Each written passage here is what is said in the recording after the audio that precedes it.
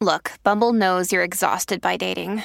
All the, must not take yourself too seriously, and 6'1" since that matters. And what do I even say other than, hey? Well, that's why they're introducing an all-new Bumble, with exciting features to make compatibility easier, starting the chat better, and dating safer. They've changed, so you don't have to. Download the new Bumble now. What? Hello, I'm your host, Tom Kearns, and I just wanted to explain what this is. So this is an extract from the most recent bonus episode that just went up onto the show's Patreon. I wanted to share it with you to give you a sense of the kind of stuff that I'm putting up there to help you make an informed decision about whether or not you want to support it. You can get access to this and all other bonus episodes for $3 a month. My plan is to upload these every Wednesday on the Wednesdays between main series episodes, so there should be quite a few of them before too long.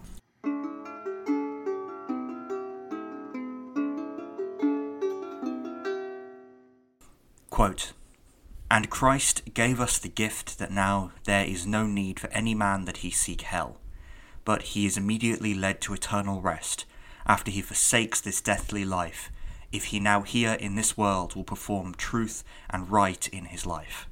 End quote. In the closing statement of Vercelli 1, the homilist alludes both to soteriology, the beliefs concerning the workings of salvation, and the need for soteriology to inspire good works. These relate back to the emphasis on penitential religious practices found in most Old English religious literature, but here they are contextualized as responses to the saving gift of grace. If, as Vercelli 1 suggests, authors justified religious practices with reference to soteriological beliefs, then understanding these beliefs is essential to understanding the place of the Church in the lives of the faithful. The soteriological beliefs espoused in the Blickling and Vercelli books mostly sit comfortably alongside those of other Anglo-Saxon writers like Ælfric and Wulfstan. There are some differences of emphasis, but these are more practical than theological. The chief way that soteriology affected the lives of the faithful was through the two main soteriological sacraments of baptism and the Eucharist. How these sacraments were understood to affect their recipients is once again in line with the views of other writers. However, while they share common beliefs about what these sacraments did, the views of late 10th century authors on how they worked vary notably. Once again, however, these differences are not due to differences in theology, but rather due to the sources used. All late 10th century English authors espoused common soteriological beliefs, and in their essence, these remained the most common views throughout the Middle Ages. The terminology and outline of soteriology in Anglo-Saxon England was Augustinian. The authors accept the primacy of grace, original sin, and the ransom theory of atonement. Early medieval English theologians also accepted the modifications made to Augustinianism at the Council of Orange circa 529.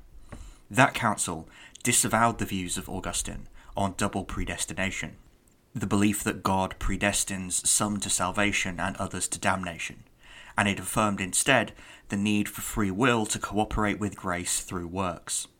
The 9th century saw certain Frankish theologians like Gottschalk of Orbey, died 867, challenge the Augustinian synthesis by returning to the works of Augustine, which not only revived the question of double predestination, but also, following the pioneering allegorical interpretation of the Mass composed by Amalarius of Metz, allowed these writers to use Augustine's theory of sacramental signs to question established understandings of the Eucharist. In England, only Ælfric shows any awareness of these Frankish controversies, and his use of them seems not to have led to any major shift in Anglo-Saxon theology. Wulfstan echoed the conservative semi-Augustinianism of Blickling and Vercelli, and through composite homilies, this semi-Augustinian theology continued to be preached from English pulpits well into the 12th century.